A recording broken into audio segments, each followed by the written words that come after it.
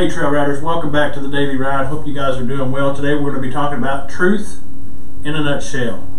Our scriptures that get us through the Bible in a year are Daniel 1:1 through chapter 2 verse 35, Psalm 137:7 through chapter 138 verse 3, Proverbs 29:22 and 23, and 1 John 5:1 through 21. Again, we're going to be talking about truth in a nutshell. And our focal scripture is going to come from Psalm 138 verse 3, which says, "On the day I called, you answered me. You increased strength within me." What are the benefits of keeping a gaze continually focused on God?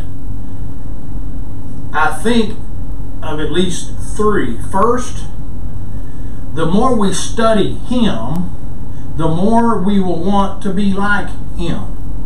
The most natural thing in the world when there is a good relationship between parents and their children is that the child wants to be more like them. That is the way it is with God as our Father. The more we discover His love, His holiness, His purity, His trustworthiness, His strength, His patience, the more we want to emulate Him. Second, the more we study God, the better we will know ourselves. When Isaiah stepped into the temple and had a vision of God, he also saw the truth about himself. Things that were hidden deep within him came to light in the presence of the eternal. Third thing is, the more we study Him, the clearer will be our perspective on the world. When you see that God is in charge, then you won't panic every time you open the newspaper or turn on the news. You can only know God, of course, through Jesus. And because you have Him, instead of saying, "Look at what the world has come to," you can say, "Look what has come to the world."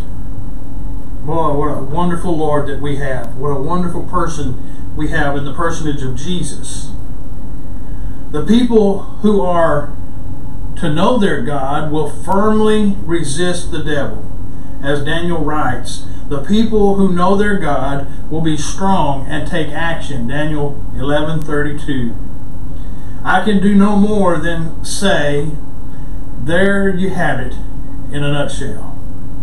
The more you know, the stronger you will be.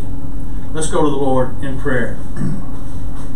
Our Heavenly Father and our God, now we set our course for a wide open sea.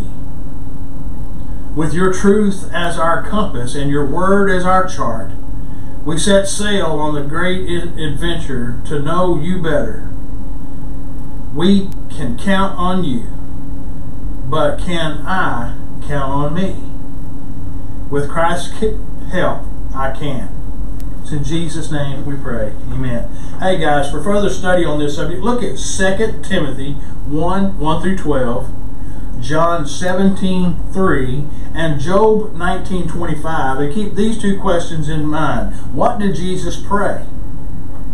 And two, what was the key to Job's facing his difficult circumstances? What was the key to Job's facing his difficult circumstances? God bless you guys. I hope you'll continually follow me here on the Daily Ride, and I hope to see you on the next trail ride.